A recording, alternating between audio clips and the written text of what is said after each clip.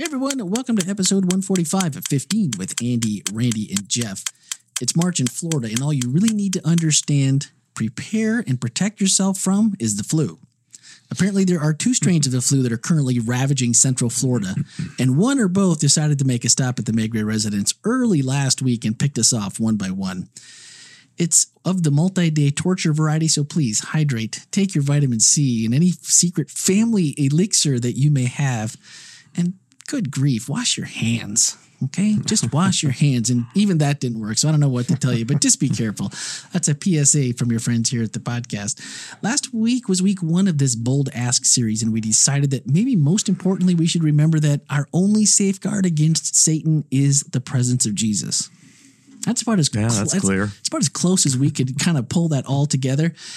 And maybe just one sentence that could be easily remembered when you're thinking to yourself, man, nothing's going right. I need Jesus because it's my only safeguard.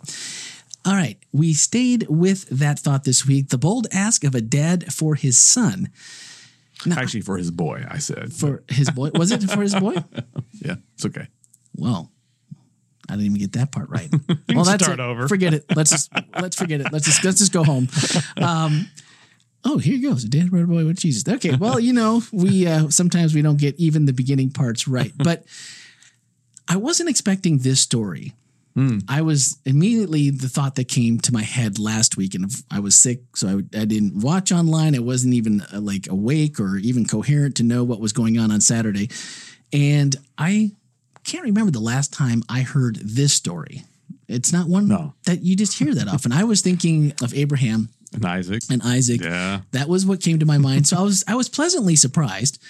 And then I thought, oh, well, this will be good. As I'm going through the story, Jesus' disciples, they're often the poster boys for how not or what not to do in any given situation as a follower of Christ, because they've got a pretty good portfolio rivaled only by the Israelites that consistently get things wrong while standing in the very human presence of Jesus. They take more abuse than they should from us in our 2020 hindsight judgment-filled eyes, but we started off with Jesus, Peter, James, and John on the mountaintop experience and wonder at some of the words of Jesus, and yet no bold ask. But given what they just witnessed with their eyes in the transfiguration of Jesus, their ears in the very voice of God himself, and they're left with questions which in itself is maybe completely logical, but for some reason, again, the no ask, we always give advice about spending time with God, one-on-one, quality time, listen to God speak, etc., to find the answers you seek. And this was as good as any of that stuff gets, right? As good as you could be. What is it that precludes us from going after these bold asks, even when we are as connected as we could possibly ever be? Could have easily made that ask, not necessarily wrong, but they could have taken that moment and said, man, what was all this about? Well, asking is a position of humility. And our human nature just wants to resist not knowing. We'd rather almost be ignorant than have to ask sometimes, because asking means I'm inadequate. I don't know. I'm ignorant. I'm outside of the understanding if I make an ask. So it's sometimes it's just a little, I think pride keeps us from asking. Man, okay, I'll admit it. I guess I've never thought of that being a spot of humility where you have to admit that I don't really know. Well, if I ask you where the bathroom is, I'm showing my ignorance. I don't know where it is.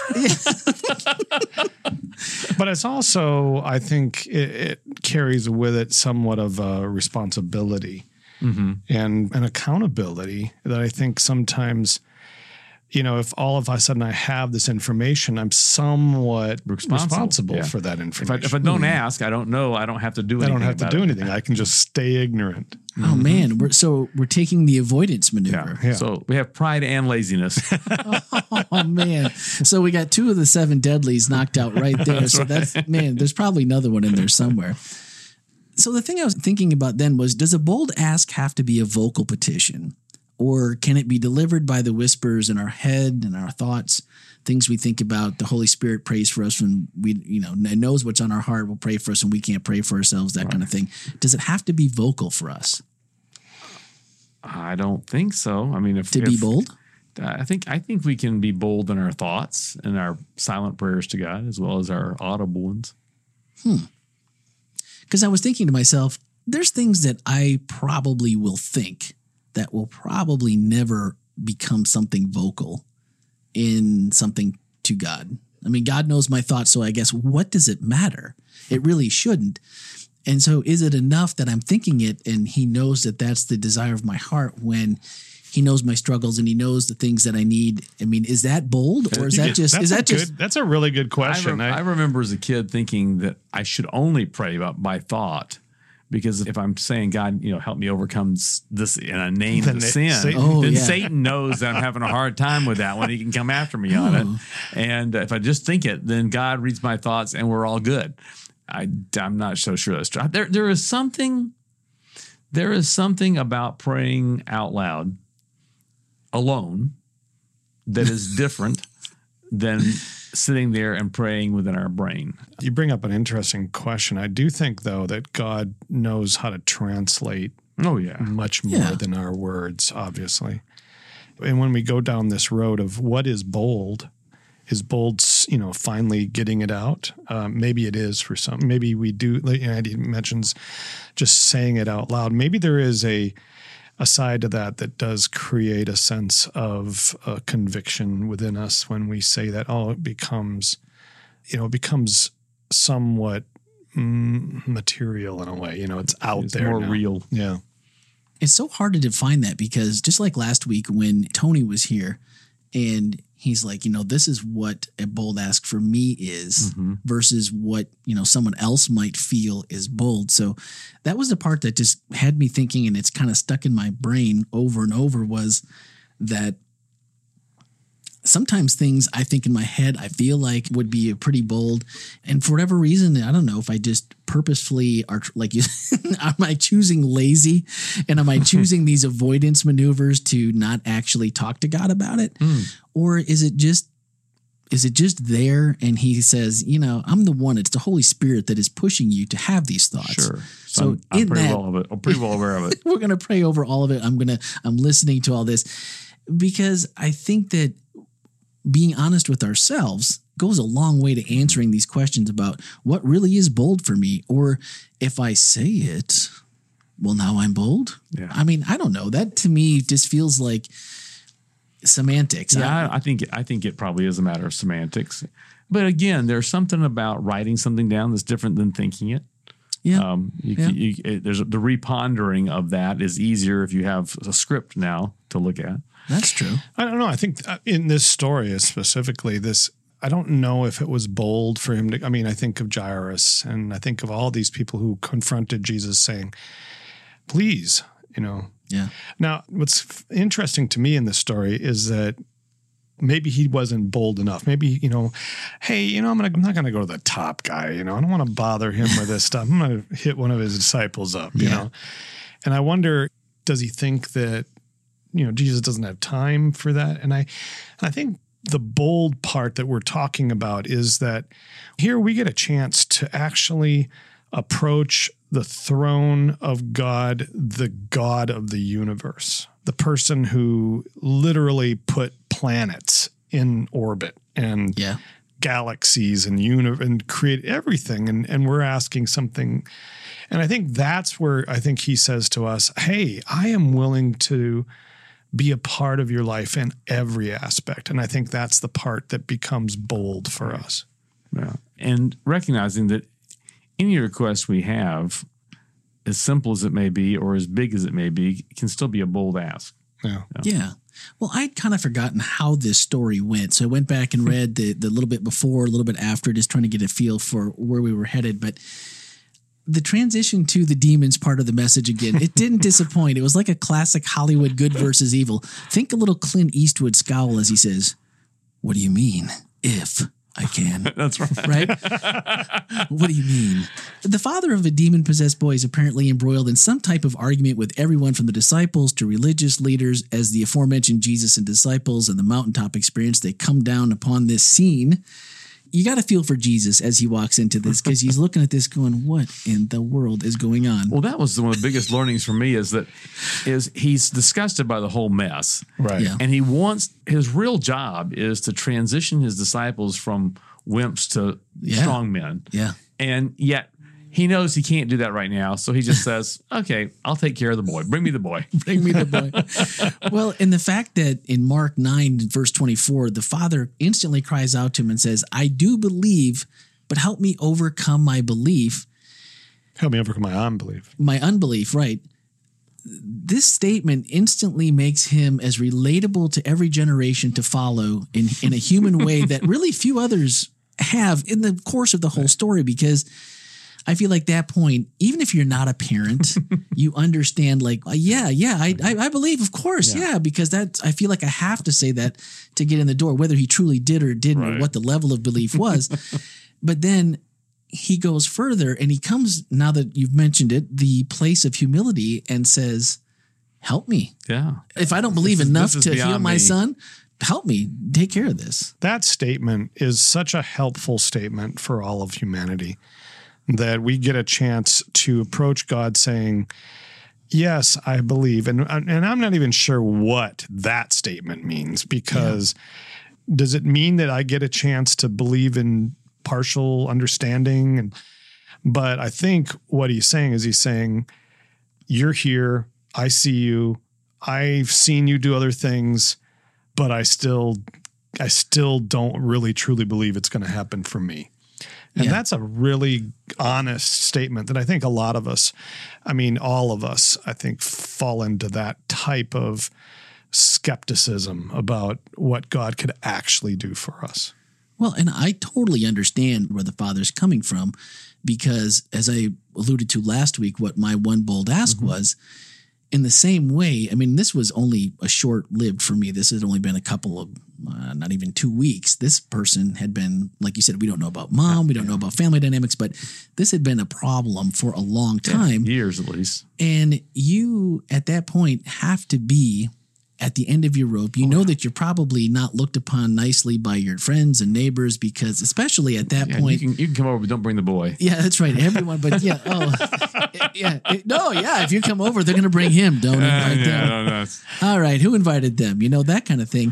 So I can totally see where that would be the case. And then to think about him going like, he had to be absolute desperation. But I remember feeling that, like, I don't doubt that God could, but and you hear that these are all stories that we believe to be true. So he could do it. But then there's that part of you that goes, has anyone else that I know, or is there a story written somewhere where someone suddenly became miraculously healed from Down syndrome? No. Yeah. So the chances are not good.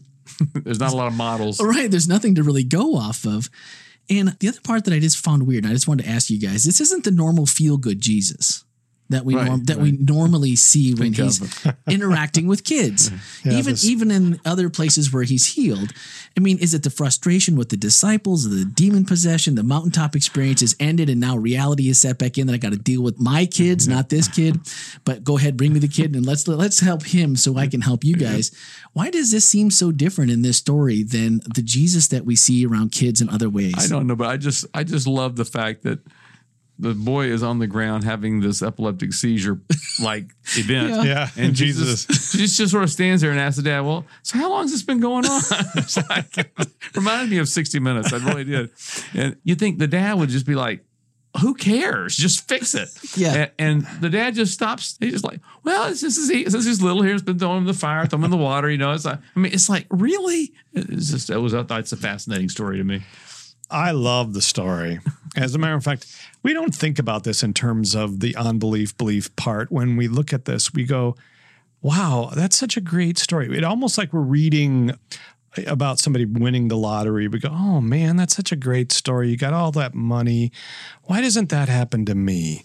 We kind of have this picture of, man alive, they were so fortunate. Here's the man talking about how he's feeling unbelief. But really, when we look at it, I love listening to these stories from the standpoint of that was Jesus back then, historically written. How nice that we get that story, because now I know Jesus personally in my life. I have stories of him in the past. And the fact is, we all experience Jesus. We all literally have won the lottery. We can look back at these stories and realize we have that God. That same Jesus is now with us today. And what a beautiful fact that I get the chance to not only see the story of what he did back then, but see what he's doing right now. And when we fail to see that, and that's where this idea of we keep looking for something really good to happen when we already have that happening right now. Says the survivor of the Widowmaker. Yes, exactly. Exactly. Even like you said, even when we don't have every detail, the details that we did get, when you really look at them through the Great Commission, and if that's your only focus, then really most of these stories do have exactly all we need to make the life choices and to kind of learn what we need to be doing better. Those details are there for us. And Dad's immediate cry for help and admitting really boldly that his lack of, or his perceived lack of belief, trumps his belief in Jesus, whatever that is. It seems like such a real and transparent response. It doesn't seem like there's anything, and maybe a little bit of desperation in there. But I want that realization at the forefront of anything I ask of God at all times, right? Yeah. Like, hey, I'm not perfect at this. And like, standing there, I just fix it, please. I know you can fix this. And that leads us into one of our FHC takeaways that stated, and Jesus said, "You have not because you don't ask." How can that be motivation for us to make some bold asks? Good statement. And to be able to walk in faith after the ask. Yeah, that's we make the ask, and we recognize that God is wiser and better and bigger than us, and only is going to give us what's for our best good. Yeah. So we ask for this. We think it's the best ask. As I said at the end of the sermon, we have to come back, post our ask with a surrender statement. Not my will, but yours be done. I want this. I think it's the right thing. I want that new electric train. I want that new helicopter. I want whatever. Is it like a kid?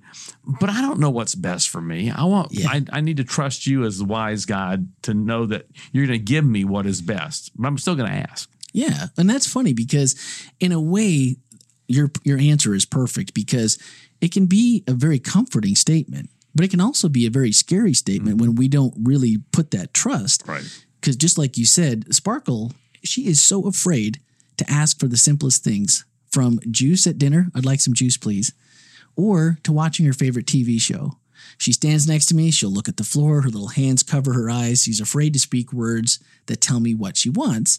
And after this message, I see myself exactly that way, standing before God, silent too often with my hands at my side, looking down at the floor and not wanting to ask, when in reality, it's not always going to be yes. We've taught her that. Right. And it's not always necessarily a no. It's not right now. It's not any, sometimes, we give her an answer, but. And sometimes it's a bold yes. Yeah. And sometimes, right, you get exactly what you're asking for. And so when I look at it that way, what can we lose by asking the perfect God for anything and knowing that he's going to give us what's best for us? Well, how can you miss? We ask best people we trust most.